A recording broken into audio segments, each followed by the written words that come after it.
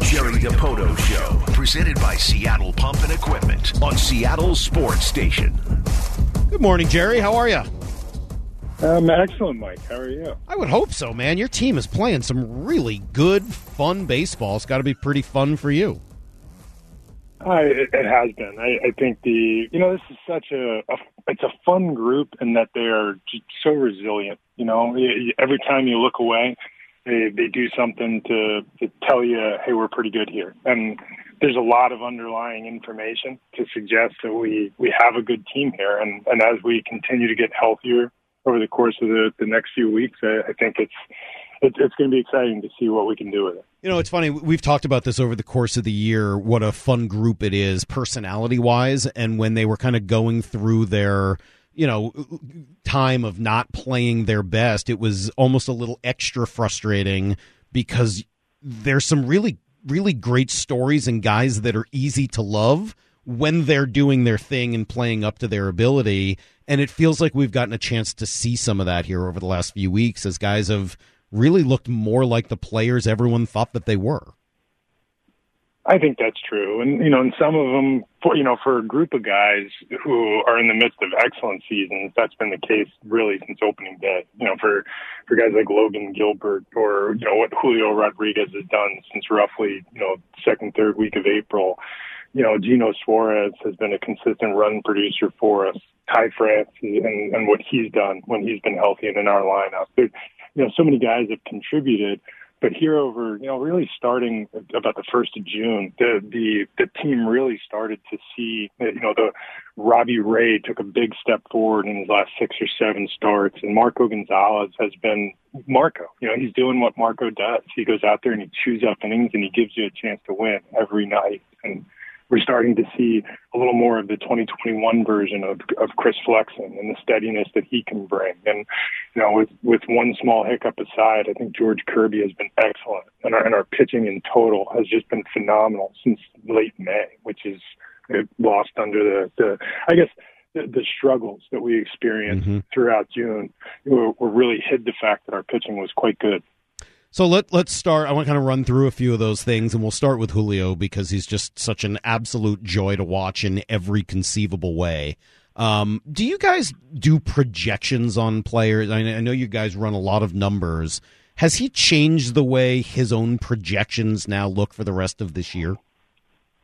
I don't know that it really changes the projections. It's just in so many ways what he's doing or how he's doing it is the surprise. It's we from a scouting perspective would have graded him out as what we call a 7 or an 8 level player, 70 or an 80 player, which is a superstar elite level player when fully developed. And I think that still rings true, but he's doing it in different ways. The speed, the defense, and some of the things that we didn't anticipate being elite level that truly have been. And we always believed in the bat and the quality of his defense, but not necessarily knowing that it was going to result in center field quality. And as you said, the extras, the intangibles that Julio brings to the field are they're really unequal. He brings so much joy and such a short memory, but still learns his lessons, which I think is a delicate balance. How hard do you think it is to put the ball into the third deck there in the Western Metal Supply Company building? I'm pretty sure I couldn't do it, and I've watched a lot of games at Petco Park through the years, and I don't recall seeing anybody do it. So, he is just so strong, and the combination of his physical strength, his exit velocities, now he's growing into the upside power that all of us envisioned, including third parties, scouts from other clubs or publications. We all believed that the home run power would come. It's just, again, everything with Julio is coming so much sooner than you could have hoped. And it's been so much fun to watch. Hey, so people have always said that for years, right? The power is the last thing that comes for great hitters. They learn power. They grow into power. Why is that? What is it that happens as a player's been around long enough that gets them more power? I don't think it really gets them more power. You know, if you look at Julio through his minor league progression, and this is true, I think, of most hitters as they come. Well, I should say that it's true of hitters who fit this category, which is that power comes late, which is more frequent than one might think. Julio was just a good hitter. I think he was a 330 hitter thereabouts through his 1,000 minor league plate appearances or whatever it was, and he got on base at a perfectly acceptable to above average clip, and the slug was still there. He just wasn't hitting, gaudy home run totals, but it was doubles, it was triples. He was hitting his 10 or 12 homers, and when you look up at the end of the year, if the slug is in that 500 range, you're doing something right. And if you can be a good hitter first, once you get to the big leagues, it's all about comfort and pitch identification in my mind. And, it's being able to see the pitch, being able to spit on the breaking ball that you can't do much with, knowing which pitches you can lift and drive out of the ballpark. And Julio has the advantage of being able to drive the ball out of the ballpark from pole to pole. I mean, he has that type of power, and that allows him to make those decisions a little later than a lot of players can or do, and which results in very high upside power potential. We were talking. You mentioned Julio's sort of projections in terms of the way you scouted him and the grade you put on him. What is or was Cal Raleigh supposed to be as a major leaguer? Honestly, I'd be lying if I didn't tell you that I feel like we kind of got this one right. What Cal's doing is generally what we believed him capable of when he was coming through the system, which is, good catch, good throw, excellent game caller. He's a good field manager, and he has big power. He does a lot of damage in the middle of the lineup, and he'll take his walks. And, and I do think that you're looking at a batting average that's, I guess, unfairly going to be judged based on what he did for the first 5-6 weeks of the season.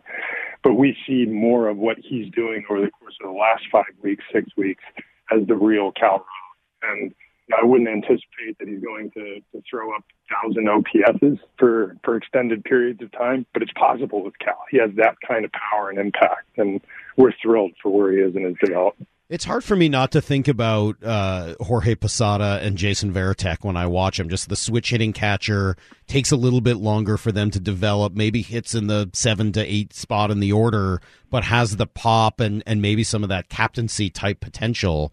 Could he be that kind of player? I have to give credit to, Cal is represented by Scott Boras. And when we drafted Cal, that was the comp for Cal was Jason Varitek, yeah, who was also a Boras Corps client. And when we did the final deal with Cal, he was one of the last signees of that class. And when we did that deal, Scott said to me, "You're getting Jason Varitek here." And, he might be right. He has that kind of, total package, the switch hitter with power. And just like Varitek, Jason played a long career, and he wasn't the guy that was going to come in the room and shock you with his voice. But he carried a lot of weight when he walked in there. And I think that's, the full-grown version of Cal is proving to be that type of presence as well. Unless it's changed in the last few years, I believe Varitek is the only player to win the Little League World Series, College World Series, and the World Series. I think that's right. I heard that somewhere, and I don't know why I have that in the back of my head, but I believe you're right. I know he did it. I don't know whether anyone else has done it, but I know he did it. So, if Cal just gets the third part right here, that would be just fine. Watching these guys over the last week or so since what happened in Anaheim, I found myself talking yesterday about the concept of playing for each other instead of with each other. And I wonder if it's different for Dylan Moore to say, hey, it's not just that you're going to play short for a few days. You're going to play short because your brother is out for a few games for defending the honor of another teammate. Do you think guys can rise to that type of occasion in this sport? I do. And, we talk all the time about incidents like that tend to, be bonding agents for a team from time to time. And I can't tell you, whether or not that was the case for our team, but I do know that our team has personalities that respond in the way that you just described. They do step up for their teammate. They do go out and defend. And I think that's, that's as important to them as anything. And that's just an observation with this group over the last couple of years is, they truly do care about one another. And this group really enjoys playing with one another. And, it looks a lot better when you're winning games. But, maybe the subtle, I guess, positive that has resulted from, this downtime or these suspensions or even some of the injuries is the way we've seen some of our role players step up and become more than that. And it's, and no one more so than Dylan Moore or Taylor Trammell and, some of the young guys that really took a step forward, especially Cal Raleigh. And that part of a season, the ins and outs of a season makes it so much fun just to follow the storyline. It seems like they're doing a great job, Jerry, of playing to their strengths, right? I mean, if I'm Sam Haggerty, I know he hit a home run the other day, but his strength is going to be running around, right? And so when you see him caught going a third on an aggressive play, is that a little bit more acceptable than it would have been under normal circumstances because you guys are sort of forced to push the aggressiveness boundaries a little bit right now? It is, but, with guys like Sam Haggerty or Dylan Moore, and I'll use those two guys, Julio Rodriguez, they're examples, but especially with Hags and Dylan, they're excellent base runners. And part of the game, their game, is the value that they bring is making a difference on the bases. And when you get thrown out on a bang-bang play, trying to advance the extra base, I think that's acceptable when that's part of your skill set. The one that drives you crazy is you're down by 4 in the seventh inning, and the guy who's not bringing a lot to the game in value in terms of his base running gets thrown out by 5 feet trying to advance. Those are the ones that stick with you a little bit. The runners who get thrown out, by a nose trying to advance, I think that's just part of their game, and you have to live with the fact that occasionally the other team is going to make a good play on it. As you guys get closer here to the deadline, we're a few weeks away. You and I have talked about it before. It's as a baseball fan, the trade deadline is my favorite day of the year. I love the whole concept of it, of teams trying to figure out where they're at and whether or not they're going to try to improve their situation for the short term, the long term, the medium term. Are you starting to get more of a sense as to which direction and where you'd like to go by the deadline? Our direction really hasn't changed much. I think, first of all, the biggest impact that will happen for us between now and the deadline is getting Ty France back. It's getting Mitch Haniger. It's getting Kyle Lewis back. Those are the biggest additions that we can make. But we're always looking to be opportunistic and however that plays out. And right now, as well as we've played over these last 2 weeks, 3 weeks, I think the reality is you look at our team and every move you make or ponder making, you're going to have to displace one of the players on your roster. And as those injured players return, that becomes an increasingly more difficult decision to make. And I think that, if you look at our team, we're a little deeper and a little better than most people give us credit for. But there are ways we can improve. And we still think that the same areas we were concerned with 2 weeks ago remain our areas where we'd like to upgrade or juice the team a little bit if we could. And if those opportunities exist, we'll take a shot. So let me run through some of that and follow up. You mentioned those 3 injured players and that you were hoping to get all of them back by the deadline at the end of the month. Let's start with Ty France. There have been some rumors that he could be back sooner rather than later. Will we see him this weekend? Yes. Will we see him as soon as tonight? You very well should. That would be really fantastic and great news, obviously. Thank you. What about Kyle Lewis? I know he's been doing some work on a rehab assignment. Could we see him shortly? Kyle's going to take a little while longer, mostly because, and this one's a little bit more complex. Kyle missed about a month trying to resolve the concussion symptoms. And as he comes back, one of the things that did happen while he was gone was that Ty France was injured. And that prompted us to go out and acquire Carlos Santana.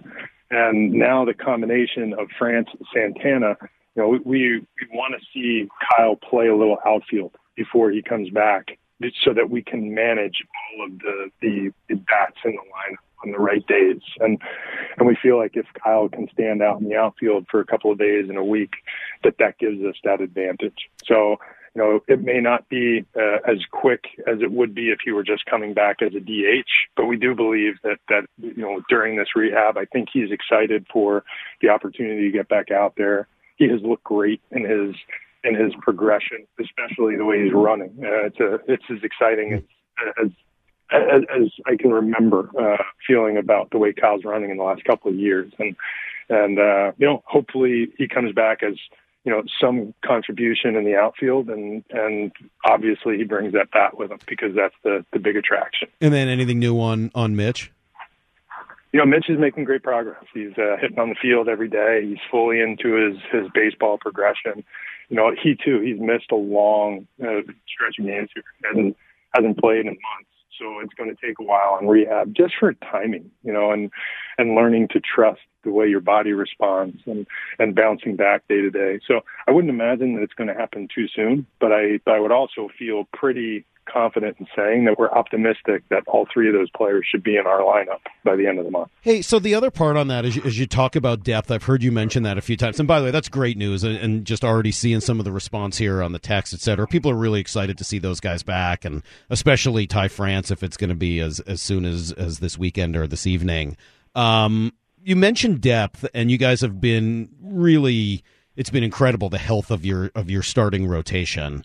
As you think about the second half of the year, let me start with George Kirby. At some point, is there a limit on what he'll be able to give you in the second half just due to where he is in his development? I don't think so. We've talked a lot about this, and this dates back to, spring training. And it's part of the reason why the start of his season, if you go look at his game logs from when he was in Arkansas, we did something with George very similar to really what we discussed with him in the spring, which is build him up in 2 and 3 inning increments. Don't exhaust his pitch counts. We don't want him to throw high stretch pitches in April.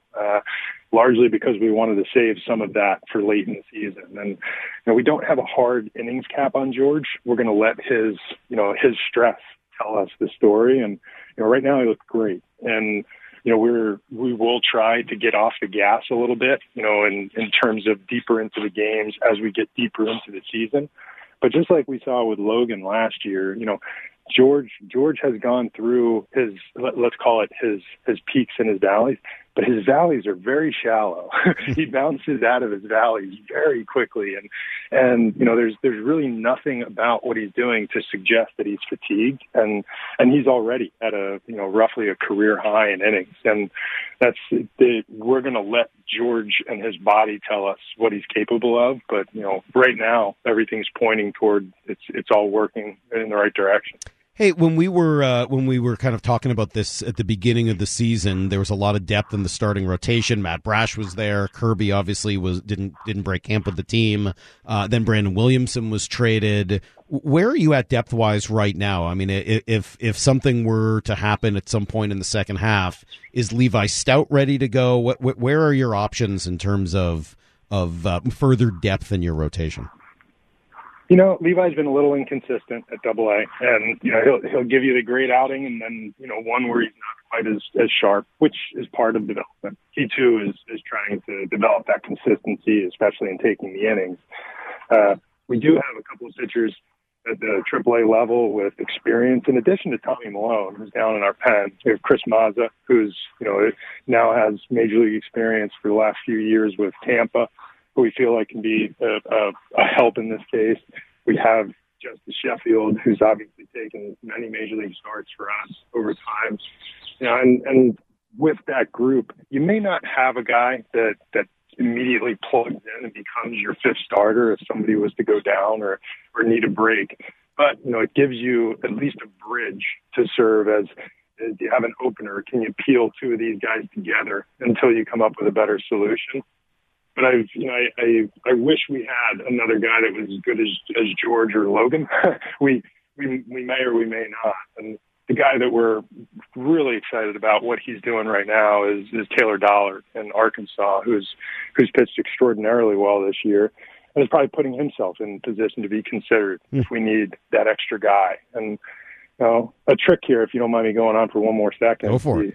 The trick here is, and I as we head into the trade deadline, and I listen to the various suggestions. You need more pitching depth.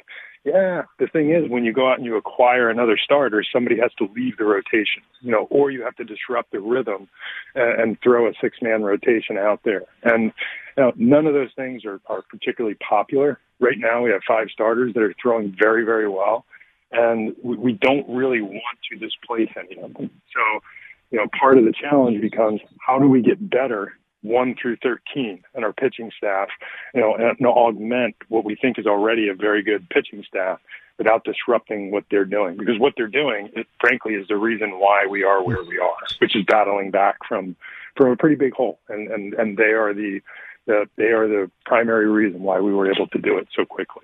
It's really been remarkable. I mean, just every night the team is in it because of the starting pitching, and it feels like even when guys don't have their best stuff. I was at the game on Tuesday down in San Diego, and I didn't feel like Gilbert had his best stuff, but at the end of the night, or day rather, he'd given up, 1 earned run, 2 runs total, and given his team a really good opportunity to win. It's really been incredible to see. And I think that's what the really good pitchers in our league do.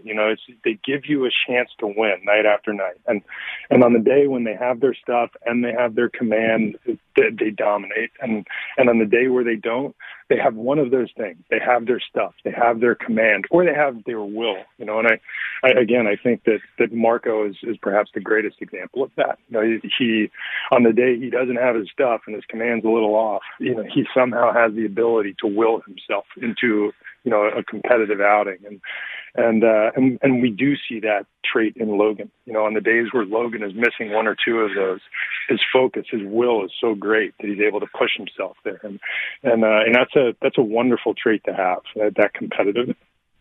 Jerry, I could sit here and talk to you for at least the next half hour, but I know you have other things to do, and we are unfortunately out of time. But it's been a lot of fun watching this team play great baseball. Looking forward to seeing Mariners fans get out to the park this weekend. Obviously, there'll be some Blue Jays fans around, so that should be a fun environment, and appreciate it. Thank you. We'll talk next week.